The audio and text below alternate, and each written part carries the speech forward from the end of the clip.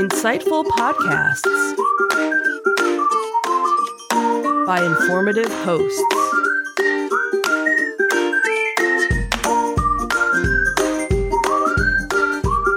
Insights into Things, a podcast network.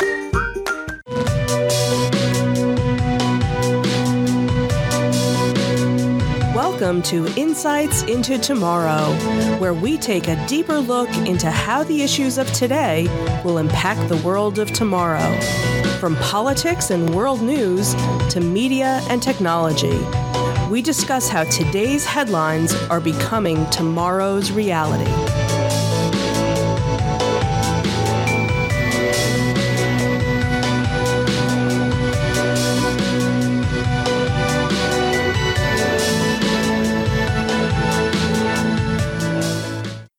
Welcome to Insights into Tomorrow. This is episode 5, SETI. I'm your host, Joseph Whalen, and my co-host, Sam Whalen's with me today. How you doing today, Sam? I'm doing okay. Okay, so SETI was recently in the news for shutting down their SETI at Home program, and it kind of made me start thinking about the significance of SETI and the history of SETI and sort of where we're going with our search for extraterrestrial intelligence. So I thought that'd be a good topic for us to discuss today. So I guess the first thing we should probably do is define what SETI actually is. SETI is the search for extraterrestrial intelligence, which is a collective term for scientific searches for intelligent extraterrestrial life. For example, monitoring electronic radiation for signs of transmissions from civilizations on other planets. SETI does not necessarily get involved in the popular UFO culture. However, I will confess to being a bit of an addict of Ancient Aliens, watching that TV show. You ever watch that? I've seen the memes of the one guy, the hair. The guy with the hair. Yeah, but I can't say I've ever watched it. My problem with those shows is that they're always like, this is the one, we finally found him. And then by the end, they're like, nah, we didn't find anything. Next week. Right. So. What I actually like about, and this is kind of off topic, but what I do like about Ancient Aliens is less the almost crazy I found aliens type thing, and more the technology that they look at. And they look at real world technology almost to say, oh, well, maybe this is so advanced that it came from aliens. And okay, if you want to go down that path, you can. But the thing that I kind of like about it is seeing that technology and seeing what they're using to find or to search for aliens and stuff like that. So I don't necessarily think that they're, let's say, barking up the right tree. But I do think that there is some educational content there from at least a technology and a history standpoint to make it worth watching. Yeah, it's better than a Bigfoot show. Because what's that going to offer, really? Exactly. But we're talking about SETI, which is a legitimate taxpayer-funded scientific organization that the government had actually funded. And we'll talk about that in the history section there. But SETI itself is almost exclusively radio emissions. And there's a practical reason for that. We're really far away from other planets. And as far as we know from a scientific standpoint, nothing travels faster than the speed of light in the universe right now. So the one thing that could possibly get here, theoretically, would be radio transmissions. We as a civilization have been producing radio transmissions for a little over 100 years now. And we don't transmit them in any significant broadcast power outside of the planet.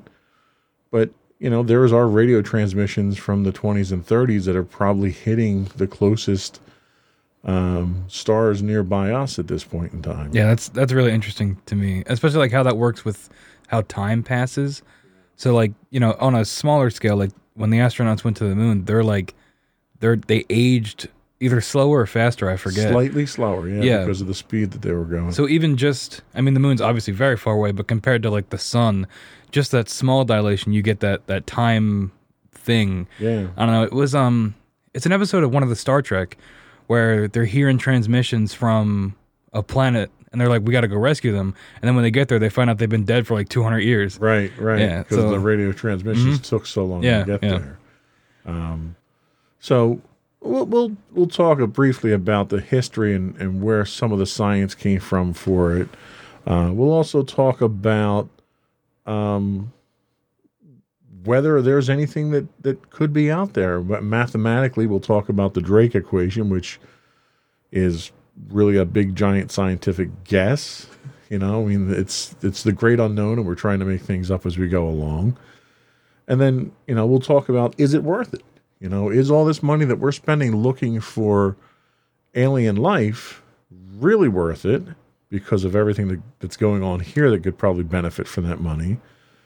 And then we'll talk about the implications of what if we find something, or what if something finds us, which Stephen Hawking thought was a danger lurking out there if we poke our nose where it shouldn't be. So we'll take a quick break. We'll come back and we'll talk about the brief history of SETI.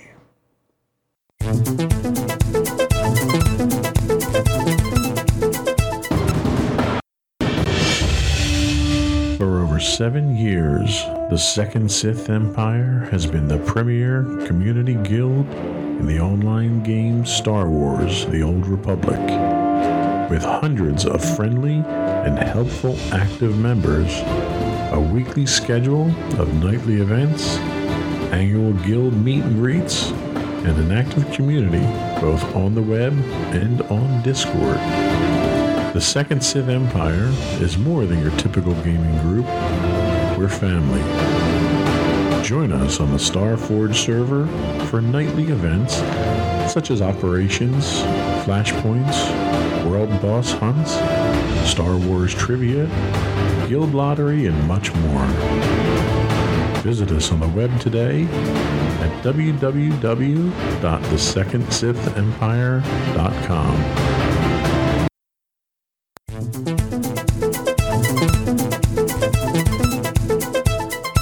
So, a brief history of SETI. I mean, SETI, when people think of aliens, they think of Roswell, right? So 1947 or whatever, UFO crashes, and people think that that's really where we start studying aliens. And the scientific study of aliens really doesn't take off with SETI until 1959. A Cornell physicist named Giuseppe Cocconi and Philip Morrison published an article in Nature in which they were pointed out the potential for using microwave radio communication between stars. And this was right around the time that we discovered what's been coined as the galactic microwave background radiation. Basically, what's the leftover soup from the Big Bang. And in there, people are pointing out that there's signals that can be interpreted from that. In 1960, we had Frank Drake, who gave us the Drake equation. He conducted the first microwave radio search for signals in other solar systems. And then really, the United States kind of loses interest in it at this point in time. It's kind of an academic study more than anything, until the Soviets pick it up and the Soviets start looking at it. So immediately the United States sees that and realizes, it's a Cold War thing. They're using it for weapons. Space race, too, around this time. Absolutely, yeah. Yeah, so we are at the height of the space race in the 60s into the 70s. In early 70, Ames Research Center at NASA, they produced the first comprehensive study known as Project Cyclops. Oh, man, that sounds cool. So it's at this point in time that the United States really starts to focus on it. You have more radio telescopes that are out there now. This is before the giant radio telescopes like Arecibo and these other telescopes that we have today. So it was more like a pet project more than anything. And it was confined most of the universities because they were the only ones that had the resources for it.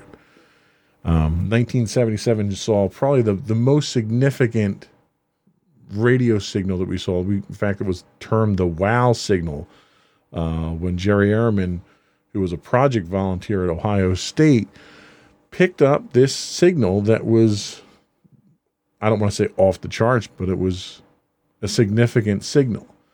And when he got it, because at the time, all your output was on paper.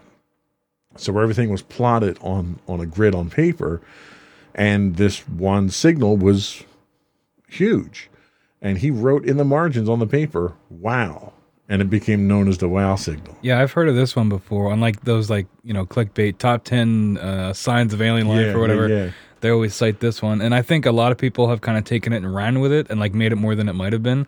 But it's still cool because there's the picture of it where, you see the guy's handwriting, you're like, oh man. Right. But So now let me ask you, in your experience, you work in media now.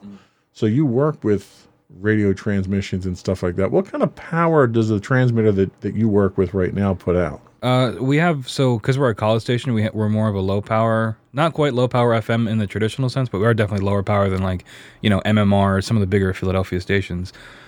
So when we do meter readings, I think we're within 700 to 1,000 kilohertz or whatever the kilowatts. Kilowatts, yeah. I took my radio training test, but I don't remember the units. I just know how to write down the numbers.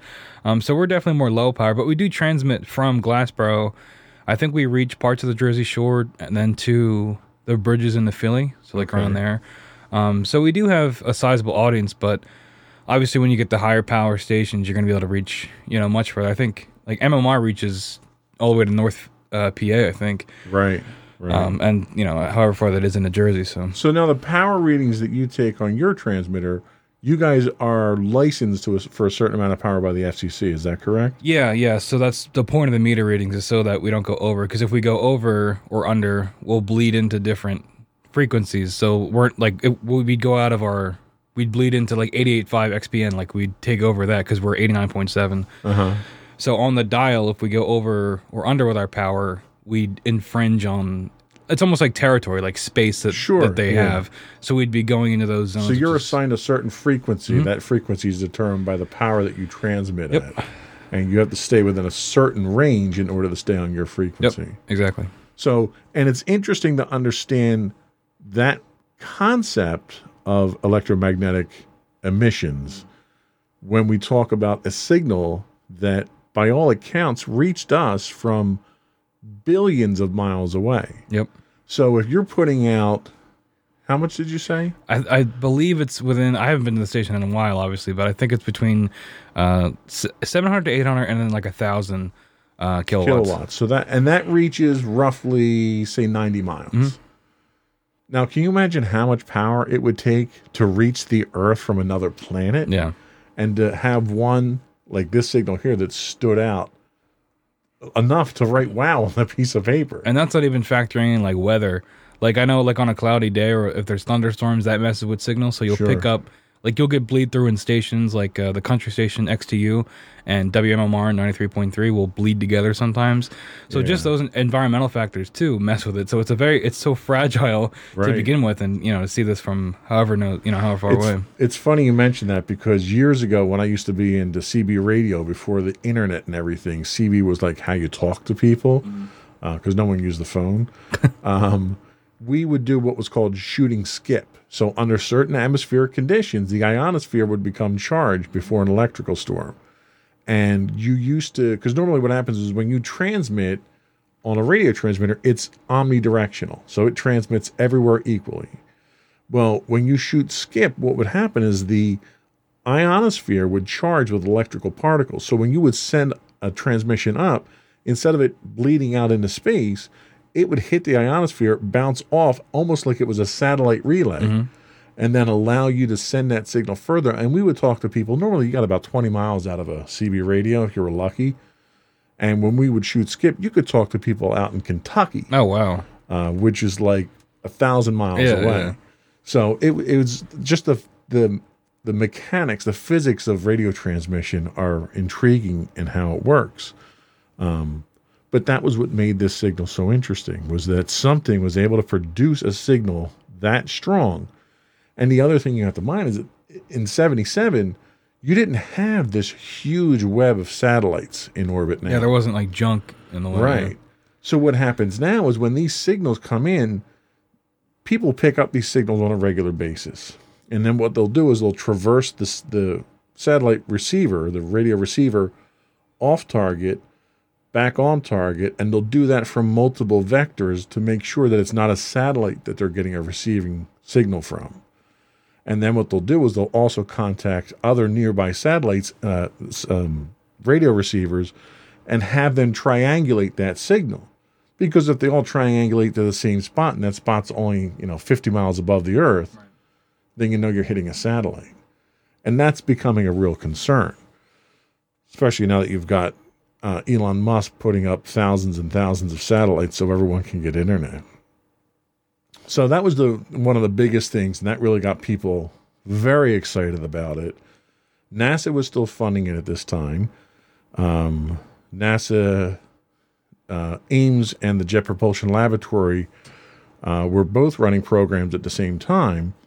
And then in comes your scientists, your famous scientists, Carl Sagan being one of them, founding the Planetary Society. And then the Planetary Society then took it upon themselves to start doing more of a serious scientific research into the search for extraterrestrial intelligence through radio observatories. They started developing the actual technology that is used today. In 1981, one of the ones they put out was a portable spectrum analyzer, which they named the Suitcase SETI. And what it did was, frequency-wise, there's a monumental number of bandwidths that we can receive on. And the problem is that a radio receiver can only receive on one frequency at a time unless you have an antenna for every frequency. So what this actually was able to do was actually frequency hop across 131 different narrow bands and monitor for signals with a single antenna across all these bands. So they started introducing some of the technology that would later become instrumental in this. And that technology evolved through the 80s and the 85 with the Mega Channel Extraterrestrial Array. And then 88, NASA formally adopted and funded their own SETI program, which Congress terminated within 5 years. Because Congress didn't see there was a benefit. And it's hard to make an argument for... And the problem is selling it, right? It's just like selling a space program. What's the benefit of the space program? What would you say is the number one benefit to the space program? I guess now in our modern times it'd probably just be finding another habitable planet, probably. Right, and that resources. Concept, you can't explain that concept to a congressman who needs to get elected in 2 years. Right, especially when you look how much it costs. Right. And public interest in general. I mean, after we're looking at 1988, that's kind of when, I could be wrong, but that's kind of when public interest in space programs kind of started to decline. Well, this is right around the time that the Challenger disaster happened, so people were very, gun shy about funding space. But the real benefit to the space program has been and continues to be the advances in science and technology that come out of it. Now, I'm not talking about Tang. The orange drink that the astronauts had wasn't actually invented for the space program, which is a misnomer. But the science of rocketry, aeronautics, computers, just the computer drive alone, you figure when we put men on the moon, I have about 1,000 times more computing power on my wrist with my Apple Watch right now than what they had in their guidance computer. So SETI was driving the same type of thing. It was an innovation race more than anything. And Congress didn't see it as that.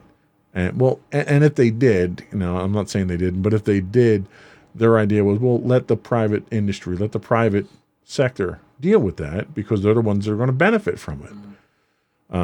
NASA was and still is a not-for-profit organization that holds thousands of patents, and those patents get turned over to the private industry for public use. So the government wasn't going to make its money back on that, and Congress didn't want to keep funding it. So we get into the 90s, and SETI is now a privately funded organization here. They're getting donations. They're getting money from the academic side, from universities and such, and they start collecting data.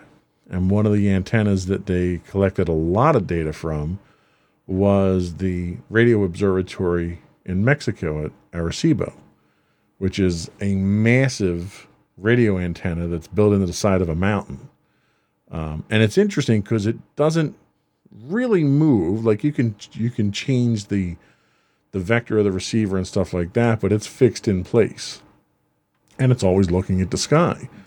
And they would gather radio data on this, but they couldn't analyze it. And they wound up with this glut of radio data. So they introduced what really was the first civilian distributed computer program. And that was SETI at Home, where what they would do is they would take this massive chunk of radio information, they break it up into small blocks, and then users could download a program, run the program. It would grab a block of data, seconds, milliseconds of data, churn through this looking for specific information that they had the criteria set for. And if it found whatever it found, it would then transmit back. And they started collecting all this data.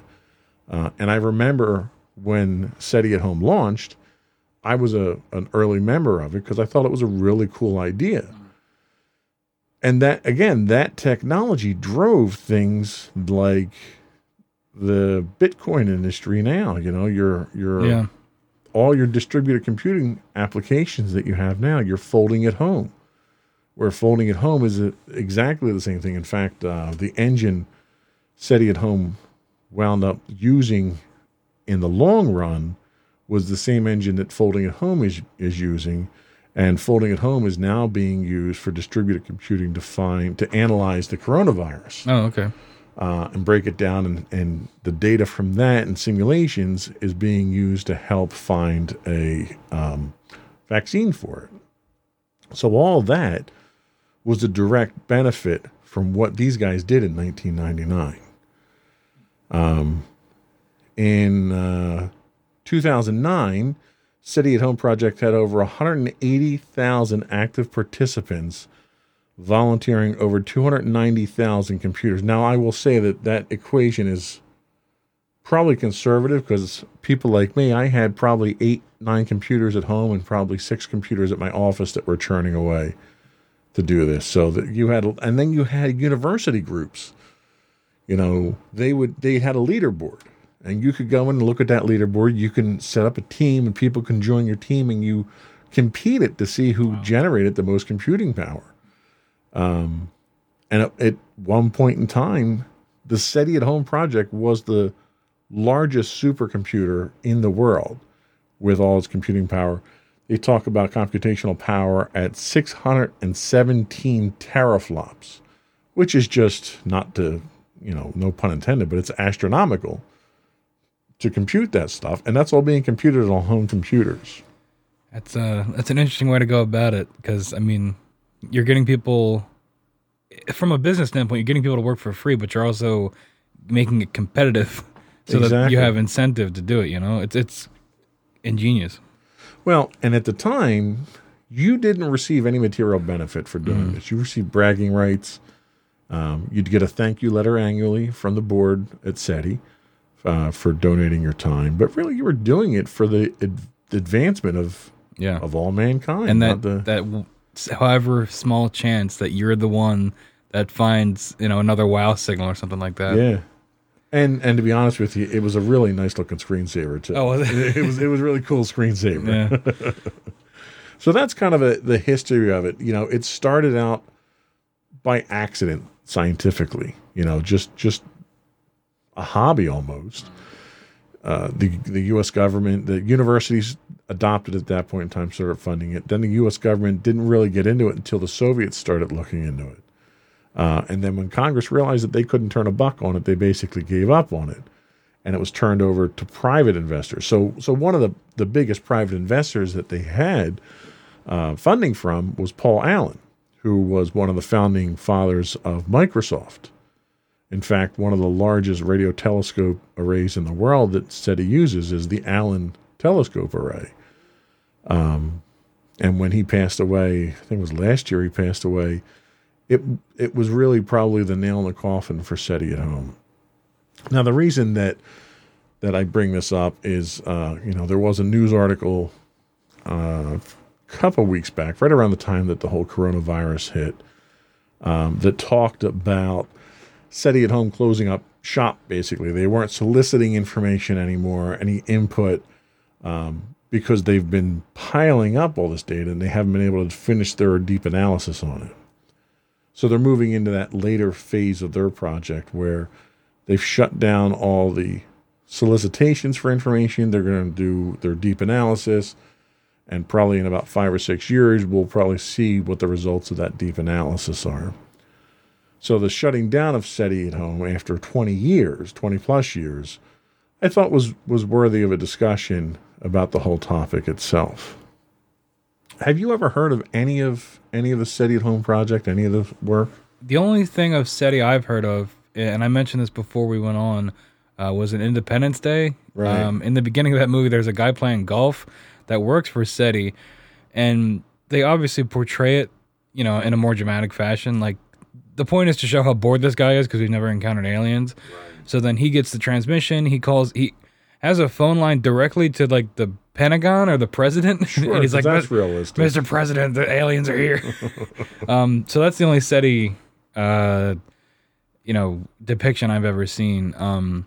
But hearing about the SETI at Home, it's interesting that, it was kind of like this almost underground community thing, Yeah. And I think it's cool. Yeah, it was a plot twist in several movies, Contact being another one, with I think it was Jodie Foster was in there, where a good portion of that movie was actually filmed at one of their radio arrays, the VLA, the Very Large Array. And the interesting thing, again, kind of a side note about the technology, in order to pick up signals that are so weak, you need very large antennas. Well, it's difficult to build an antenna that's miles wide. So what they've started to do was they've adopted a technique of using many antennas. So a bunch of smaller antennas that are arrayed in a pattern that can then work as a large one. Then there was work early on to take satellite dishes, and people that have old traditional, the big satellite dishes before the dish antennas came out, to take those in people's backyards and through software actually link all of those together. But I don't know if that ever got off the ground. Yeah.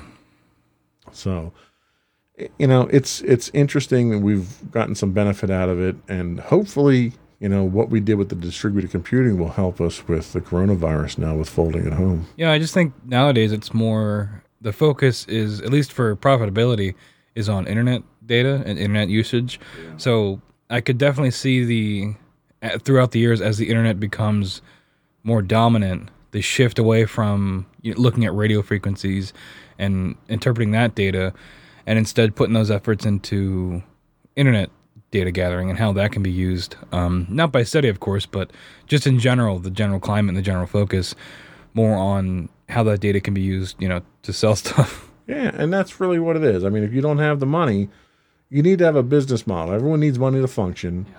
To get money, you need a business model. And SETI's business model relied on charity. Nope. So we'll take another quick break. We'll come back and we'll talk about, are they really out there and how we can tell if they are.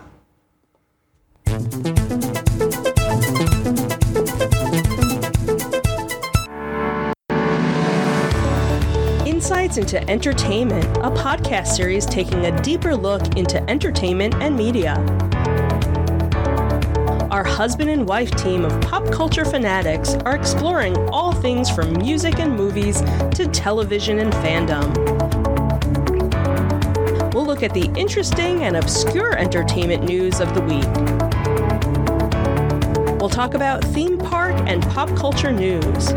We'll give you the latest and greatest on pop culture conventions. We'll give you a deep dive into Disney, Star Wars, and much more. Check out our video episodes at youtube.com/insights into things. Our audio episodes at podcast.insightsintoentertainment.com, or check us out on the web at insightsintothings.com.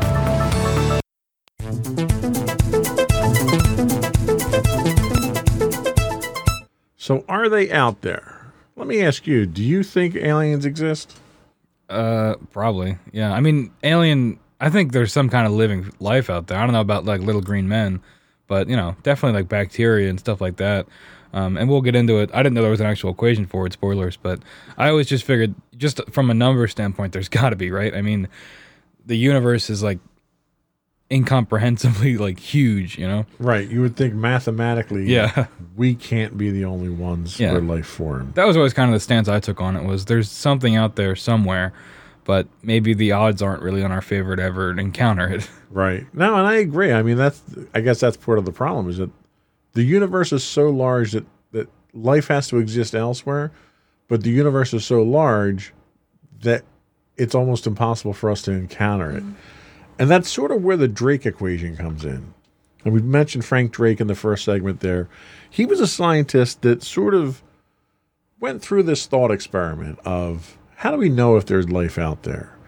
So in his equation, he takes into account the number of civilizations in our galaxy which communication might be possible, which is a guess, right? Then he says, what's the average rate of star formation in our galaxy, which can be calculated from observation. Then what's the fraction of those stars that have planets? Now, at the time he came up with this, we had no technology whatsoever that allowed us to actually find extrasolar planets around other suns. Now we've got probably a half dozen different techniques, and we're finding planets everywhere now, which at the time he put this together, that factor, that variable was a guess. Now they've got a pretty good idea of what that number is. So then he looks at the average number of planets that can potentially support life per star, which again, we can determine because in the ones that we look at now, we're seeing a lot of gas giants, which are the easiest ones to find. And one of the most common techniques is they look at the wobble of a star. So when you look at a star, we have high enough imaging of a star now to actually see if a large planet gravitationally pulls on a star, and the star will wobble as that planet orbits it. Now, those obviously we rule out because our definition of life is constrained to what we know. Right. So we would not expect to see life on a Jupiter because the atmosphere just isn't conducive to it. They then look at the fraction of planets that can go on to develop intelligent life, and then the fraction of civilizations that develop technology that can release detectable signs of its existence in the space, which takes us back to the radio emissions we talked about. And then you look at the length of time which a civilization can release detectable signals to space. That is really kind of a key because we don't know. That's basically how long does an advanced civilization last before it destroys itself? That's what it's being categorized as. That's a difficult number to make up, Indeed, because the only example we have right now is us, and that's about 100 years. Yeah. So in the grand scheme of things, you have to have enough stars with enough planets, with planets that can support life to form civilizations that last long enough to generate the technology that can then send a radio signal. Then that radio signal has to travel for hundreds or thousands of or millions of years to get to us here. And as we all know, when we look up at the night sky, we're looking at a time machine. That light that you see there is thousands or millions of years old. Yeah, I think, what is it? If the sun went out, we wouldn't know for like 8 minutes or something like that. Yeah, we're about 9 minutes away from the sun, depending on the orbit. That's insane to think about. Right. So the Drake equation really was kind of a thought experiment to get people to think of what are the chances. Yeah. But it's really just a guess. It's like if a really smart guy was like, all right, well, if I have to, I don't know, but if I had to put it into mathematical terms, here's all the variables we'd need to input, you know? Right. Now, if you go on and you look at the best case scenario where everything was in favor of us finding civilized life out there, you're looking at about 50 million civilizations could have existed from the Big Bang until now. Will we ever see any of them? I don't know. But mathematically, this is sort of where we're talking about. This is just our galaxy, too. This isn't even talking about other galaxies. So, mathematically, we could very well see civilizations out there at some point in time. The problem I think that we have is we have a tendency of limiting what we think of as life. I was just going to bring that up, yeah. But you can go. I don't want to. No, please go ahead. Yeah, I think especially in like our depictions of sci-fi and stuff like that, it's all like human inspired. Just because we can't expand our minds, I guess, in that past us, right? So especially in like Star Wars and Star Trek, all the aliens look like people, just a different color or a different facial structure, or something like that. But I think I don't know. I've thought about it before. We're like, what if there is life, but we just can't see it, like what if we're just our brains or our eyes or something aren't calibrated to detect that kind of life, or they're so small that we can't see them because of the size we are. Yeah. And there's so many variables once you stop thinking of it in terms of would they look like us or would they fit the same definition of life that we have, that you just fall down the rabbit hole kind of. Absolutely. And I think one of the problems we have is that when we think of life, we think of carbon-based life. Carbon-based life made up of enzymes and DNA and, requires oxygen, requires water, requires a certain temperature. And it's difficult for human beings to think outside of that, even though we have examples of life that doesn't fit really what that definition is. There's a lot of studies that are going on that look at organisms that live in this really toxic environment at the bottom of the sea, where the gas molecular structure down there is the temperature is ridiculously hot, the oxygenation is almost non-existent, and these organisms live off of methane and other what we consider to be poisonous gases. Are those the same ones that, like, when they shine a light on them, they like freak out because they've never seen light before because they're so deep? Because they're so deep in the ocean, yeah. It's like alien life. Absolutely. Yeah. And they've conducted experiments on the International Space Station with certain life forms, roaches being one of them, that survive in space. But there's this microscopic life form called tardigrades. Oh, yeah, the bears? Yeah. And these tardigrades, these little microscopic life forms, can live in space in radiation, no oxygen, in a vacuum. They can survive for months in space on the outside of the space station, then be brought back to Earth, and a drop of water put on them, and they come back to life. So there's a lot to be said for the fact that there's life out there that doesn't respond to the environment the way the humans do. And this sort of leads into the whole idea of transpermia, that life might have existed on other planets, and asteroid or comet impacts may have blasted into space, and that's what seeded the Earth and stuff like that. So there's a lot of scientific theories about that, which kind of leads you down the path that we might not be Earthlings. Our origins might actually have been from another planet. I don't know if you're into The Witcher at all. It's on Netflix as a show, and then there's books and video games. And this isn't science at all, it's fantasy. But in that, it just reminded me of it, because in that universe, there's like different dimensions, and humans came from another dimension and then inhabited Earth. So we're not from Earth. So that just reminded me of it. I doubt that's what happened in our world, but you know. And we could get into the philosophical discussion of the multiverse and stuff like that fuels that as well. And there's scientific evidence to suggest that that's valid. But like, I think what happens is we kind of need human beings to take a step back and say, what if something could be silica-based life? Yeah. You know, you look at our computers right now, our computers are all silica-based. So, and everyone's talking about artificial intelligence right now. So what if we build a computer, a quantum computer, that's silica-based, that has an artificial intelligence that does gain sentience? Does that become a new life form that's silica-based life forms? Yeah, I mean, it reminds me of how, you know, was it Copernicus that said that we go around the sun and it's not the other way around, where we're the center of the universe, and nobody believed him for the longest time.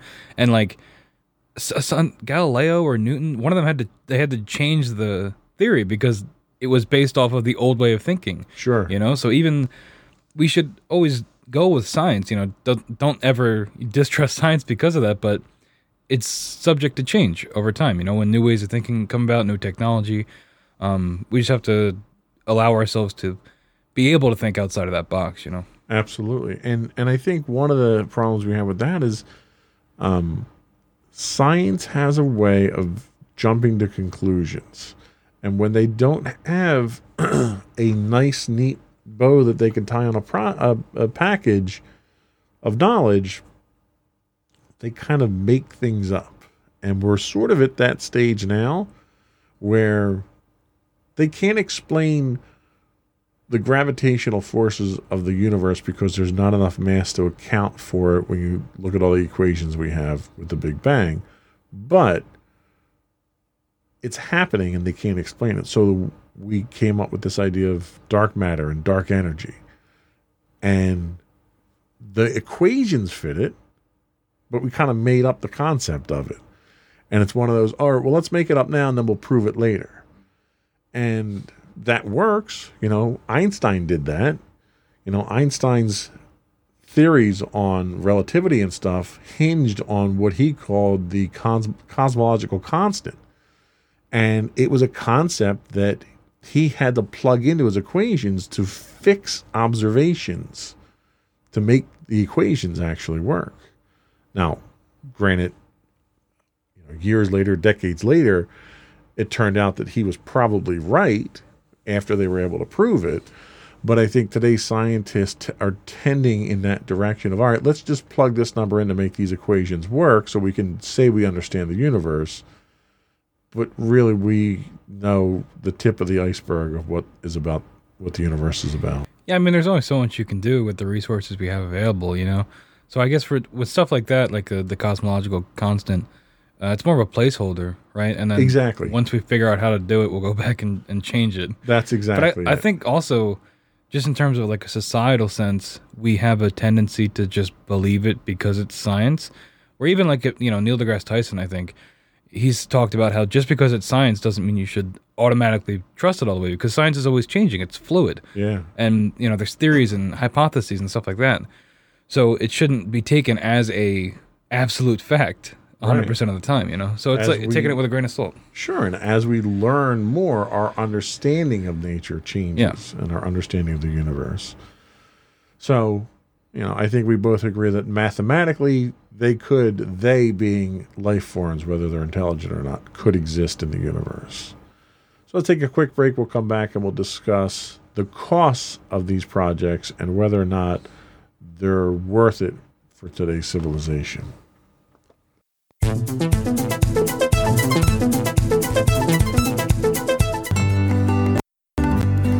Insights into Teens, a podcast series exploring the issues and challenges of today's youth. Talking to real teens about real teen problems. Explore issues from braces to puberty, social anxiety to financial responsibility. Each week, we talk about the topics concerning today's youth. We look at how the issues affect teens, how to cope with these issues, and how parents, friends, and loved ones can help teens handle these challenges.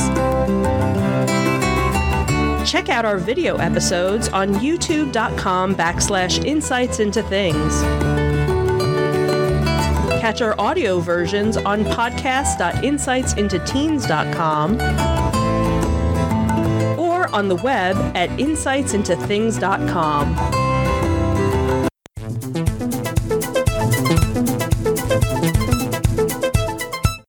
So is it worth it?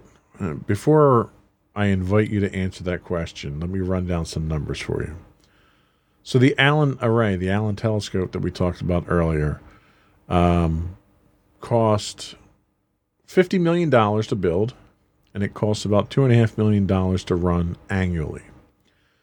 The SETI Institute cost about $2 million per year to keep the research going, and it takes $20 million a year to keep the activities going, the actual observations, the observatories and stuff like that. One of the latest programs that they had was Breakthrough Listen, which was another one to bring all these antennas together and expand our capability. That's a 10-year program that has about $100 million in funding. So we're looking at roughly an upfront cost of $200 million and then about another $5 million a year to maintain. Based on those numbers and the benefits that we've discussed here, do you think it's worth it to continue funding SETI? I would say no. I do think that the research and the advancements are important, but I also think that we have a lot of bigger fish to fry currently. Every month it's like a new apocalypse. So I think that, that's kind of a small amount of money in the grand scheme, like compared to everything else we spend money on. When it comes to like defense and stuff like that, which should also be reduced in my opinion, but that's another show. I think that money could be probably redistributed to more important things. Now, these people are working for profit, right? They're getting paid. The employees are getting paid, yes. The organizations are not for profit. Though. Okay. So you don't want to get rid of all those jobs and those people, their livelihoods, But I do think that money could be better distributed to serve a greater, more practical purpose than this in the current world that we live in. And I think for the most part, I would tend to agree with you. I don't think that the money that we're talking about is huge. I mean, you look at, we just had, a $4 trillion, $3 trillion stimulus package go out. So clearly, the United States government can fund stuff like this. I mean, that's pocket change for our government. I want to think that the benefit that we get is probably higher than that. It's hard to put a tangible number on that, though. If that distributed computing project produces a winnable vaccine or contributes significantly to it, to coronavirus, I think it would definitely, like the Human Genome Project used that same distributed computing project technology. So I think there's benefit there that's direct to the citizens, but I also think that there's an indirect benefit that we can't quantify at this point in time. And to see a program that's really not very expensive go away, I don't think we're in a position at this point in time to know if we lose a significant benefit. What are your thoughts on that? Yeah, I guess when I said what I said initially, I was thinking more of the space exploration aspect of it. But, you mentioning the coronavirus and like the computing side of it, how it's a data management kind of thing. I think that's definitely more of a more practical need, like I was saying. I'd be curious to see more specifically how this money's broken down, like where it's going, what it's funding per year. But I guess from that standpoint, it definitely would be more useful. And it is pocket change, so to keep it running, I guess, wouldn't really hurt anyone. And it would keep, helping the families. So yeah, I guess if they just redirected their focus more specifically just to data management, it would definitely be better. Now, just to put things into perspective, I just did a quick look up on what NASA's annual budget was for 2020. NASA's annual budget for 2020 is $22.63 billion. Oh, wow. That's way more than I thought it would be. Yeah. So they're fine. SETI's fine. I think SETI's okay. They can stick around. Yeah, I mean, SETI's basically a decimal point miscalculation in there. Like SETI, the funding for SETI is like the change that's lost in NASA's couch. Yeah. How much money went to like PBS, Because I know they're cutting funds for that too. That's the thing. I mean, we're cutting for programs that we probably need. Yeah. It's when you see how it's all broken down and divvied up, especially because what is NASA doing nowadays, Like, because I know they're competing with the private sector, like with SpaceX and stuff like that. So they're losing to them because, Elon Musk is shooting off a rocket like every week. Yeah. And so shooting his cars into space and everything. Yeah, I'm just not sure what NASA, I'm sure they have, they have the ISS. They're part of that. It's an international and they're thing. focusing more on missions to Mars at this point, too, as well. Which, again, you have to look at what the advantages. There's not a return on investment to be had there. So you have to hope that there's a scientific return on what you're getting out of there to send men to the moon as opposed to sending probes to the moon. Because we're getting a boatload of scientific information and breakthroughs just from sending probes at this point. But that's a discussion for another podcast, I think. So it might not be worth it, I think, is our conclusion. But it doesn't hurt to continue funding because there are benefits that we get. And I'm not going to go to another commercial here. Let's just continue the discussion straight on here with the last two questions that I have. What happens if we find intelligent life? What do you think happens if we find intelligent life? I have no idea. We can barely negotiate with each other on Earth. I think a Halo for Harvest, right? Within like a day, it was a full-scale war, and that might have been, because in that book, there's the politics of the aliens and stuff like that contributed to it. But I think it would depend. I think it would depend a lot on how they looked. Honestly, I think that we'd be very fearful if they looked like monsters, like terrifying monsters. I think it would be very difficult to, cohabitate with them. Not to mention the language, like the communication issues. Right. I read a book. It was like a pulp action novel years ago, and it dealt with the action hero fights aliens basically, but the aliens communicated through math because math is universal. So that they would use. But math is hard, but good thing we pay SETI to do the math for us. No, they would use the crop circles. They kind of yeah. It ended up being that it was like ratios and like pi and stuff like that. So that was how they communicated. So I think if we could put something like that together, to get over that language barrier, because I think that would.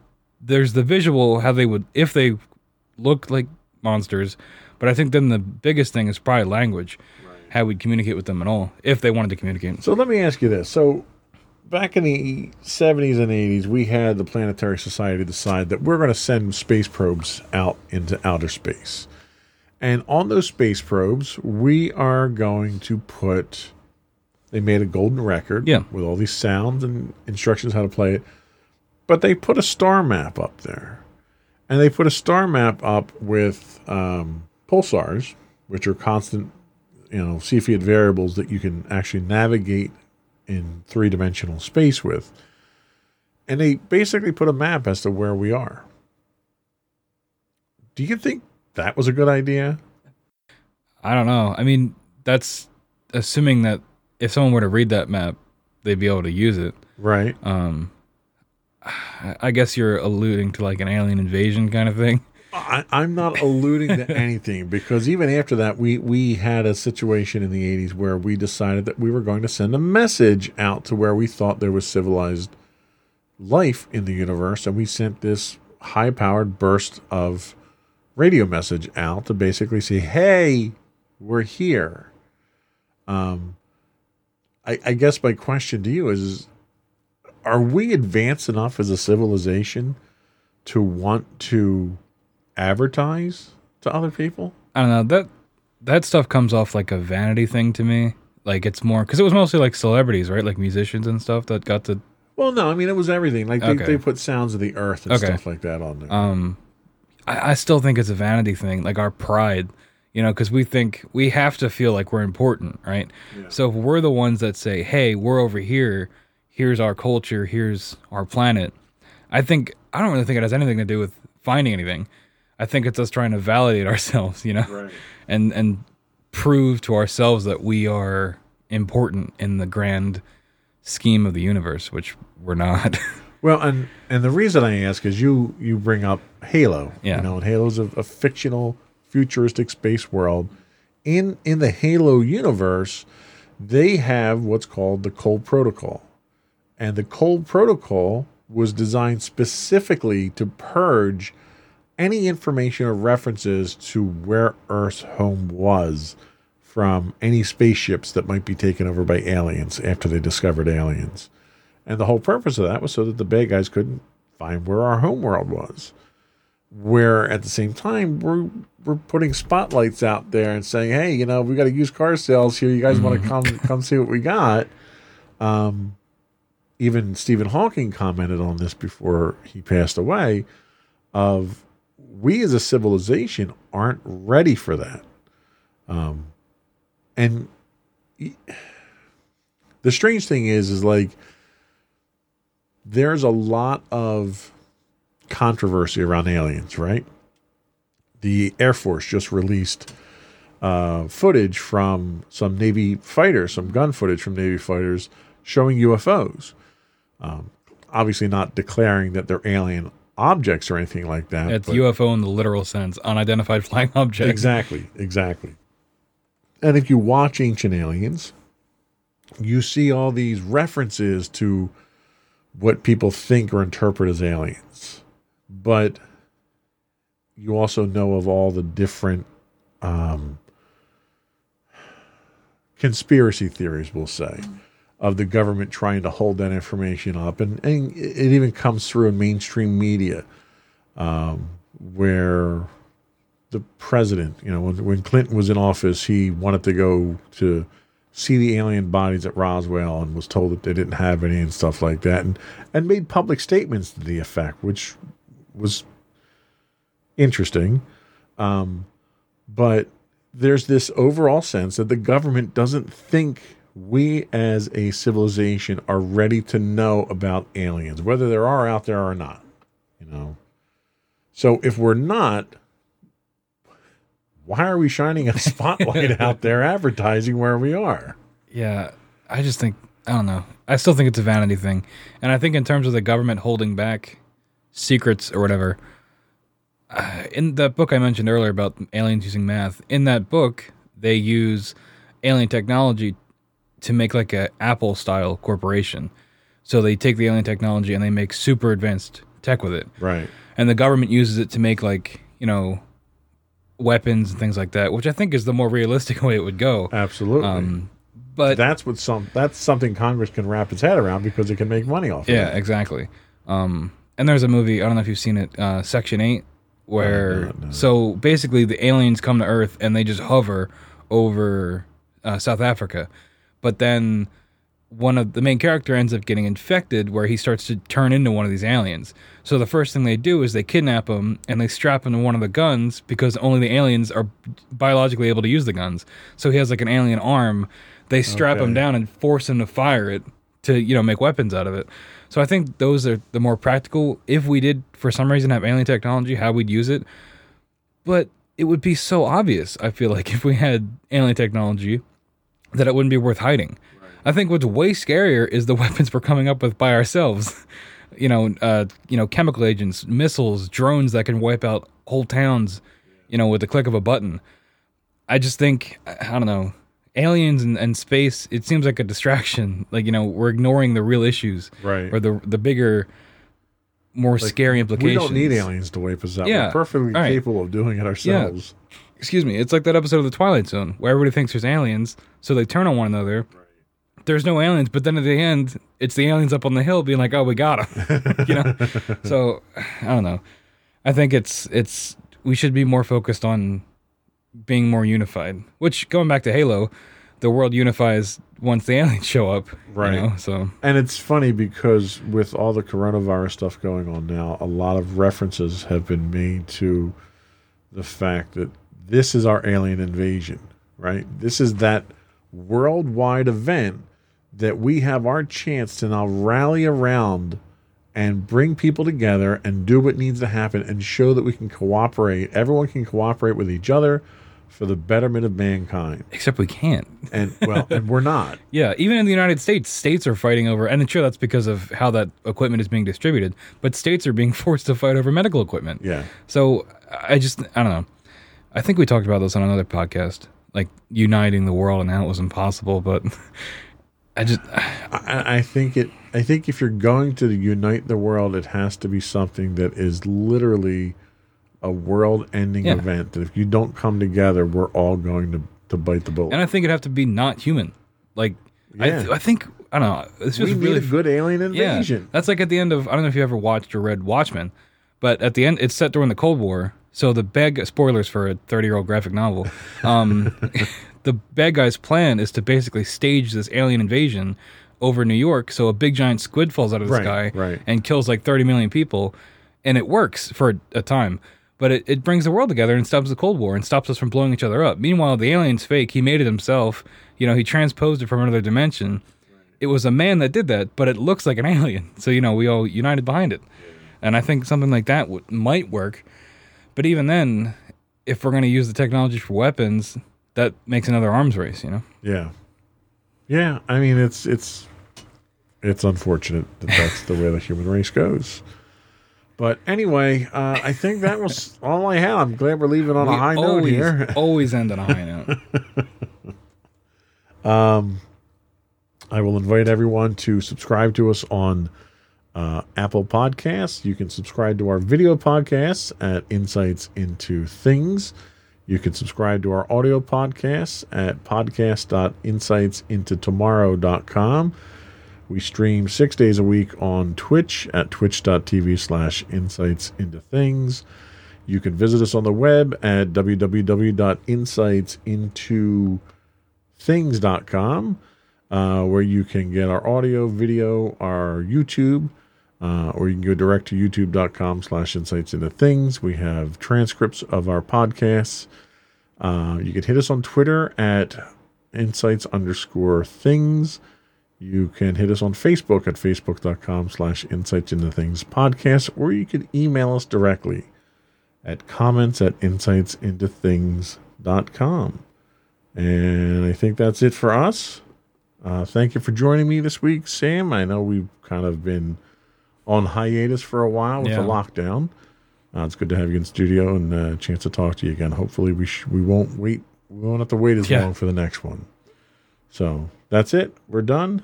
Another one in the books.